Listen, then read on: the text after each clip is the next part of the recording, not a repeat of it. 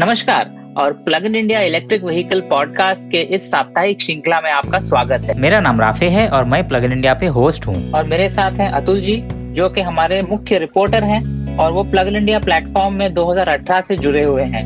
हमारे साथ फरा भी हैं, जो इस पॉडकास्ट की प्रोड्यूसर हैं। दोस्तों नमस्कार, प्लग इन इंडिया की साप्ताहिक पॉडकास्ट की एपिसोड नंबर 9 में आपका स्वागत है। इस हफ्ते Tata Nano gets a life, Tata Nano को नई जिंदगी मिली। आइए बात करते हैं अतुल जी से, जो काफी कुछ खबर हमारे लिए लेके बैठे हैं आज। अतुल जी नमस्कार, और प्लग इन इंडिया पे क्या हो रहा है इस हफ्ते? नमस्ते रफे जी, और काफ़ी इंटरेस्टिंग हफ्ता रहा है हमारे लिए ये। तो सबसे पहले तो हमारे पास में एथर आई थी 3-4 दिन के लिए, तो बहुत मज़े मारे उसके ऊपर में, वीडियो बनाया उसका। थोड़े दिनों में आपको दिख जाएगा वो वीडियो हमारे चैनल पे। इस समय प्योर ईवी की एक नई गाड़ी है ई ट्रांस नियो, जिससे हमें बहुत ही अच्छा फीडबैक मिला है गाड़ी के बारे में। वो चलाई हम लोगों ने, बहुत बढ़िया रेंज मिल रहा है गाड़ी का, टॉप स्पीड भी ठीक ठाक है, तो एक्साइटिंग है। आगे देखते रहिए आप लोग, उसके बारे में भी वीडियो बहुत ही जल्द निकलने वाला है। थोड़ा सा एक क्या बोलते हैं, मजा किरकिरे करने के लिए, एक निजी जिंदगी में एक ट्रेजेडी होगी। हमारी प्रिय फेलिडे इलेक्ट्रिक साइकिल चोरी हो गई। तो पिछले बुधवार रात को 8 बजे एक चोर भाई साहब हमारे घर पे घुसे, सिक्योरिटी वॉचमैन के सामने में साइकिल चला करके लेके चले गए। गलती हमारी है, हमने उसको शायद 3-4 दिन से लॉक नहीं किया था। तो अब देखेंगे क्या करेंगे। मतलब अनफॉर्चुनेटली उसमें जीपीएस चिप तो लगा नहीं है, नहीं तो मैं सीधा चोर के घर पहुंच जाता और थोड़ा सा भी नेगोशिएशन कर रहा होता उसके साथ में। चलो, पार्ट ऑफ लाइफ होते रहता है। पहली साइकिल तो नहीं है, मेरी चौथी साइकिल चोरी हो रही है पिछले 25 सालों में। तो आई थिंक एवरेज 5-6 साल में एक साइकिल चोरी हो ही जाती है, पार्ट ऑफ लाइफ। रफे जी बहुत अफसोस हुआ सुनकर। लेट्स होप आप इसके बदले कोई और अच्छी साइकिल जरूर ले लेंगे।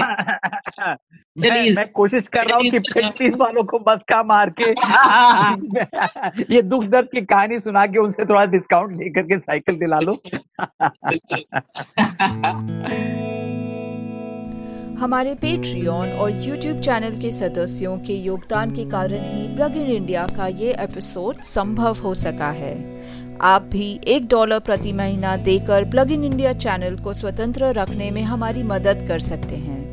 तो जाइए www.patreon.com/pluginindia पर, या हमारे plug in India YouTube channel पर ज्वाइन बटन क्लिक करके हमें सपोर्ट कीजिए। अच्छा, तो पहले अपना जो आर्टिकल है वो टाटा नैनो के बारे में है, जो इलेक्ट्रिक टैक्सीज चालू कर रहा है बैंगलोर में। ये एक्चुअली टाटा कंपनी ने नहीं किया है, मदरपॉड इनोवेशंस प्राइवेट लिमिटेड करके एक कंपनी है, इसने ये ऑल इलेक्ट्रिक कैब सर्विस चालू की है, जिसका नाम है सैनिक पॉड सिट एंड गो। जैसे कि नाम बताता है, सैनिक एक्स सर्विसमैन जो है वो इसे मैनेज करते हैं और चलाते हैं। टाटा नैनो गाड़ी की बॉडी यूज करता है, जिसमें इलेक्ट्रिक ड्राइव ट्रेन फिट की गई है इलेक्ट्रा ईवी नामक कंपनी में, और ये गाड़ी एक कुछ 120 किलोमीटर की रेंज देती है, और ये company network of charging station भी बनाने का सोच रही है। तो आइए जानते हैं अतुल जी से इसके बारे में कुछ डिटेल्स और उनकी टिप्पणी। 5 साल हमने ये गाड़ी खुद चलाई हुई है, ऑफ कोर्स पेट्रोल वाले वर्जन में। हमारे that was our family car. गाड़ी बहुत ही बढ़िया है, बहुत बेहतरीन इंजीनियरिंग का काम किया है उसमें। जितनी आपने एम्बेसडर की स्पेस है और नैनो का साइज है उसके अंदर में, इलेक्ट्रिफिकेशन के लिए ये गाड़ी एकदम उम्दा कैंडिडेट थी। और टाटा ने ये इलेक्ट्रीफाई क्यों नहीं की या उसका प्रोडक्शन बंद क्यों किया, उसके बारे में भी एक कहानी है। साइरस मिस्त्री और रतन टाटा का शायद इसके ऊपर में झगड़ा भी हुआ, ठीक है, और शायद साइरस मिस्त्री का जाने का रीजन नैनो भी रहा हो। लेकिन हकीकत यह है कि BS6 नॉर्म्स जब आए इंडिया में, ये गाड़ी क्रैश टेस्ट यानी कि सेफ्टी टेस्ट को पार नहीं कर पाती। तो टाटा के पास 2 चॉइस थे, या तो इसको क्वाड्री साइकिल करके कैटेगरी में बना करके वो बेचते, जैसे कि बजाज अपना क्यूट को बेच रहा है, ठीक है, या दूसरा कि उसको डिसकंटिन्यू कर देते। सेल्स वैसे भी ज्यादा थी नहीं गाड़ी की, मुझे नहीं लगता है कि डबल डिजिट में भी जा रही थी गाड़ी का सेल्स एंड में हर महीने की। तो फिर कंपनी ने डिसाइड किया कि इस प्रोडक्ट को खत्म कर दिया जाए। बट लॉस पूरा इंडिया का ही है, इंडियन कंज्यूमर का है, क्योंकि इलेक्ट्रिफिकेशन के लिए बहुत ही बढ़िया गाड़ी थी। इतना हल्का शेल है उसका, इतनी बढ़िया इंजीनियरिंग की हुई है, इतनी फ्रूगैलिटी है उस गाड़ी में। इसका पुनर्जन्म, मुझे तो बहुत खुशी हो रही है। ऑब्वियसली पुनर्जन्म का जो लंबाई है, it is going to be only limited कि कितने गाड़ियां आपके पास अवेलेबल है मार्केट में। काफी सारे नैनो बिके हैं, तो शेल्स का तो उन्हें प्रॉब्लम होना नहीं चाहिए। जहां तक रेंज का सवाल उठता है, 100 किलोमीटर रेंज मेरे हिसाब से कैब ड्राइविंग के लिए इतनी मजेदार नहीं है, क्योंकि मुझे याद आ रहा है कि नागपुर में जब मैंने ओला कैब वाले से बात की, जिसका भी शायद E2 4 डोर वो लोग चला रहे हैं, और अभी शायद मेरे को वो गाड़ियां दिख नहीं रही है नागपुर में। पिछले बार मैं 2 हफ्ते पहले जब नागपुर गया था, मुझे एक भी ओला इलेक्ट्रिक कैब रास्ते पे दिखी नहीं। तो शायद वो प्रोजेक्ट ओला का स्क्रैप हो चुका है। और ड्राइवर्स का एक कंप्लेंट यही हुआ करता था कि सर ये रेंज अपने को बहुत कम पड़ती है। तो कैब सर्विस के लिए कम से कम मेरे हिसाब से 200 प्लस किलोमीटर रेंज तो होनी चाहिए, नहीं तो फिर कैब वाले के लिए अफोर्ड नहीं कर पाता है वो। तो वो एक इशू रहेगा नैनो के साथ में। 120 किलोमीटर रेंज थोड़ा सा कम है, शायद रेंज ज्यादा होनी चाहिए थी। एक्स सर्विसमैन है तो फायदा है। एक और अनोखी चीज इसके बारे में है कि इसमें कोई ऐप नहीं है। तो आप देखेंगे कि टेक्नोलॉजी का थोड़ा सा दिशा इन लोग ने बदल दी है। ऊपर एक हरी बत्ती लगा दी है, मतलब अगर हरी बत्ती ऑन है मतलब ये कैब अवेलेबल है, आप हाथ दिखाइए और फिर अंदर घुस जाइए, और लाइक अ नॉर्मल कैब है। आपको थोड़ा बहुत टेक्नोलॉजी उसमें फिर भी डाला हुआ है, लेकिन it should be interesting. I think Nano से ज्यादा ये जो नई टेक्नोलॉजी है ये कैच ऑन होती है नहीं होती है। ठीक है कि भैया हाथ दिखाने वाला और जाने वाला, जैसे कि ऑटो रिक्शाज होते हैं बॉम्बे में, या कैब्स आपके काले पीले कैब्स होते हैं बॉम्बे में, तो उसको कैसे इम्प्रूव किया जाए वो भी एक अल्टरनेट इंटरेस्टिंग एक्सपेरिमेंट रहेगा। तो ये काफी एक्साइटिंग है, देखें आगे कुछ करके इसकी पॉपुलैरिटी बढ़ती है नहीं बढ़ती है। ठीक है, नैनो अच्छी गाड़ी है। अगर ये चल जाए आगे तो बहुत बढ़िया। मतलब मेरा भी एक पर्सनल प्रोजेक्ट है, मैं एक मित्र के साथ में हम लोग भी एक नैनो कन्वर्ट करने की कोशिश कर रहे हैं पूना में। अगर बन जाएगी तो बढ़िया रहेगा। जितने ज्यादा लोग इलेक्ट्रिक नैनो चलाए उतना ज्यादा देश के लिए अच्छा होगा। मुझे भी लगता है नैनो बहुत ही अच्छी गाड़ी थी, क्यूट सी छोटी सी गाड़ी थी। कुछ साल पहले टाटा ने टाटा पिक्सल नामक एक छोटी गाड़ी बताई थी, जिसमें मुझे काफी इंटरेस्ट रहा था, लेकिन वो कॉन्सेप्ट से कभी प्रोडक्शन की तरफ आई ही नहीं। हो सकता है टाटा ऐसा कुछ प्रोडक्ट लॉन्च करे। ये नैनो को हम बता दें कि इसमें एक 48 वोल्ट बैटरी सिस्टम लगाई गई है इलेक्ट्रिक ईवी से। ये कंपनी टाटा मोटर्स की दूसरी भी गाड़ियों को, टिगोर ईवी को 72 वोल्ट आर्किटेक्चर में कन्वर्ट करना चाह रही है, और इसमें एक रेंज एक्सटेंडेड टिगोर भी होगी। 150 से 180 किलोमीटर की रेंज वो देगी। तो ये अच्छे प्रोडक्ट्स लाने की सोच रही है इलेक्ट्रा ईवी। एक 96 वोल्ट सिस्टम उन्होंने टाटा एस के लिए बनाई है, और इन्होंने इलेक्ट्रिक बस की ड्राइव ट्रेन पर भी काम किया है। तो ये कंपनी काफी कुछ अच्छा काम कर चुकी है इलेक्ट्रिक व्हीकल्स के फील्ड में। इलेक्ट्रा जो कंपनी है ये रेट्रोफिट्स में स्पेशलाइज कर रही है, और मुझे लगता है कि फ्रॉम एनवायरनमेंट के पर्सपेक्टिव, पर्यावरण के पर्सपेक्टिव से रेट्रोफिट्स बहुत ही एक बढ़िया सोल्यूशन है। आपकी पेट्रोल गाड़ी की जिसकी इंजन की लाइफ खत्म हो चुकी है, उसके बॉडी को आप एक एक्सटेंशन दे रहे हो। आपको सिर्फ एक इशू क्या हो सकता है कि सरकारी नॉर्म जो स्क्रैपेज के आ रहे हैं, नजरअंदाज रखते हुए हमारा जो रेट्रोफिट्स का मार्केट है वो कैसे बिहेव करेगा मुझे पता नहीं, लेकिन सरकार को डेफिनेटली कोई लॉज बनाने चाहिए जिसमें रेट्रोफिटिंग इलेक्ट्रिक का जो है उसके लिए एक सेपरेट कैटेगरी बनाई जाए। जेएम जो था वो फ्रॉम स्क्रैच का काम कर रही थी। जेएम ऑटो, जिनका एक जॉइंट वेंचर था टाटा मोटर्स के साथ में, वो लोग नए शेल्स खरीद रहे थे टाटा मोटर्स से, और उसके अंदर में इलेक्ट्रिक का पैकेज करके वो लोग ओला जैसे कंपनीज को बेच रहे थे। टाटा मोटर्स ने डिसाइड किया कि हम लोग R&D का सपोर्ट नहीं रखेंगे उसके लिए। तब वो ऑब्वियस था कि जेएम के साथ जो जॉइंट वेंचर था वो खत्म हो जाता। जो भी जेएम की टीम थी इलेक्ट्रिक वाली वो शायद अभी टाटा मोटर्स में एब्जॉर्ब हो गई है। तो जेएम शायद एक इंडिपेंडेंट कंपनी अभी रही नहीं है। तो एनीवे रेट्रोफिट्स का फ्यूचर अच्छा है। हमारे मित्र लोग हैं, हेमंत जी है पुणे में जो रेट्रोफिट कर रहे हैं, ईट रहा हुआ है हैदराबाद में जो रेट्रोफिट्स कर रहे हैं। इस फील्ड में जितने ज्यादा लोग घुसे उतना अच्छा। सिर्फ सरकार की हमें मदद पड़ेगी कि लेजिस्लेशन ऐसा होना चाहिए कि इन गाड़ियों को एक वाकई में 10 साल का कम से कम एक एक्सटेंशन मिलना चाहिए। उसके वजह से फिर पर्यावरण और देश का फायदा होगा। उम्मीद करते हैं कि हमारे दर्शक भी बैंगलोर जाएं और सैनिक पॉड सिट एंड गो का फायदा उठाएं। आइए अब चलते हैं हमारे अगले आर्टिकल के तरफ, जो है टीवीएस iQube इलेक्ट्रिक स्कूटर, जिसे दिल्ली में भी लॉन्च किया गया है। टीवीएस मोटर्स की तरफ से एक अच्छी प्रोडक्ट है जो दिल्ली पे ऑन रोड आपको 1,08,012 रुपए में फेम 2 और दिल्ली स्टेट ईवी सब्सिडी के साथ मिल जाएगी। टीवीएस मोटर्स ने iQube बेंगलुरु में ओरिजिनली लॉन्च की थी जनवरी 2020 में। अब साल आगे बढ़ते हुए उन्होंने नेशनल कैपिटल रीजन में भी इसे एक्सपैंड किया है, और ये कंपनी होम चार्जिंग यूनिट भी दे रही है जिसका नाम है स्मार्ट एक्स होम, जो कि 10,000 रुपए की लागत में आपको मिल जाएगा। और टीवीएस iQube एक कनेक्टेड स्कूटर है, और जो इसके ओनर्स हैं वो पहले साल के बाद 900 रुपए भरेंगे अपनी कनेक्टिविटी जारी रखने के लिए। टीवीएस एक पायोनियर रह चुका है, एक अर्ली मूवर रह चुका है इलेक्ट्रिक व्हीकल स्पेस में। बहुत लोगों को शायद ये पता नहीं है, करीब 10 साल पहले टीवीएस इलेक्ट्रिक स्कूटी लॉन्च हुई थी, लेकिन रफे जी बहुत क्या बोलते हैं लो क्वालिटी प्रोडक्ट था वो। ठीक है, तो उनने क्या किया था, चाइना से सीधा मोटर और कंट्रोलर और बैटरी लेकर के आ गए थे, एग्जिस्टिंग मेटल वाले पेट्रोल स्कूटी में इंजन निकाल के वो डाल दिया था। गाड़ी का वजन बहुत ज्यादा था और आप यकीन नहीं मानेंगे उसकी रेंज 30 किलोमीटर या 35 किलोमीटर की हुआ करती थी। ठीक है, और मेरे एक दोस्त ने वो गाड़ी खरीदी थी, राजा महबूबानाई जी, और इतने दुखी हुए थे, इतने दुखी हुए थे, तो बाद में कबाड़े वाले को बुला करके रद्दी में उनने वो गाड़ी बेची। तो टीवीएस का फॉर्चुनेटली नाम ज्यादा खराब नहीं हुआ, क्योंकि उसने वो मॉडल बड़ा सॉफ्ट लॉन्च किया था और ज्यादा पीसेस निकाले नहीं थे। तो क्या होता है ना, दूध का जला लस्सी भी फूंक फूंक के पीता है।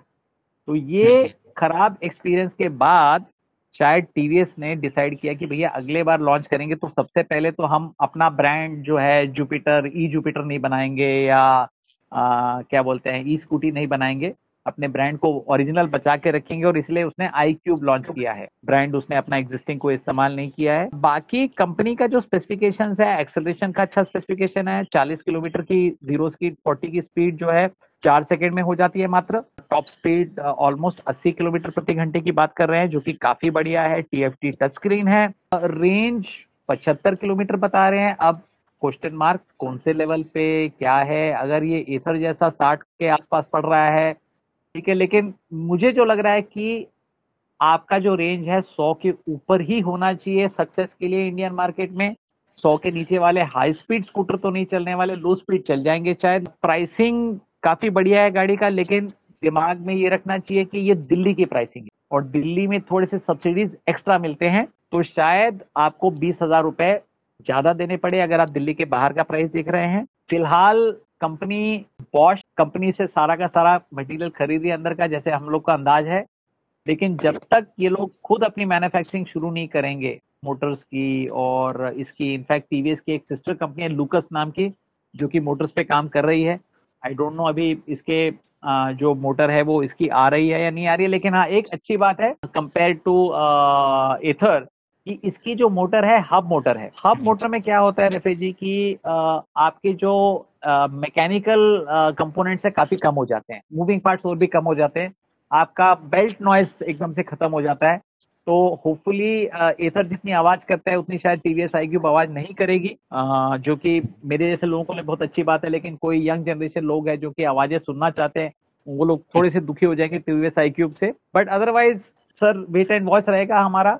कोशिश करते, मतलब उम्मीद करते हैं कि इस टाइम टीवीएस ज्यादा सीरियस हो, उनका प्रोडक्शन वॉल्यूम देख के उनका सीरियसनेस हम समझेंगे कि लॉन्च करना तो आसान है। अभी चेतक का भी आप देख रहे हो, प्रोडक्शन में कंस्ट्रेंट्स आ गए हैं, डिलीवरी की बुकिंग नहीं हो रही है, सुनने में आया शायद प्राइस इंक्रीज की भी बात कर रहे हैं।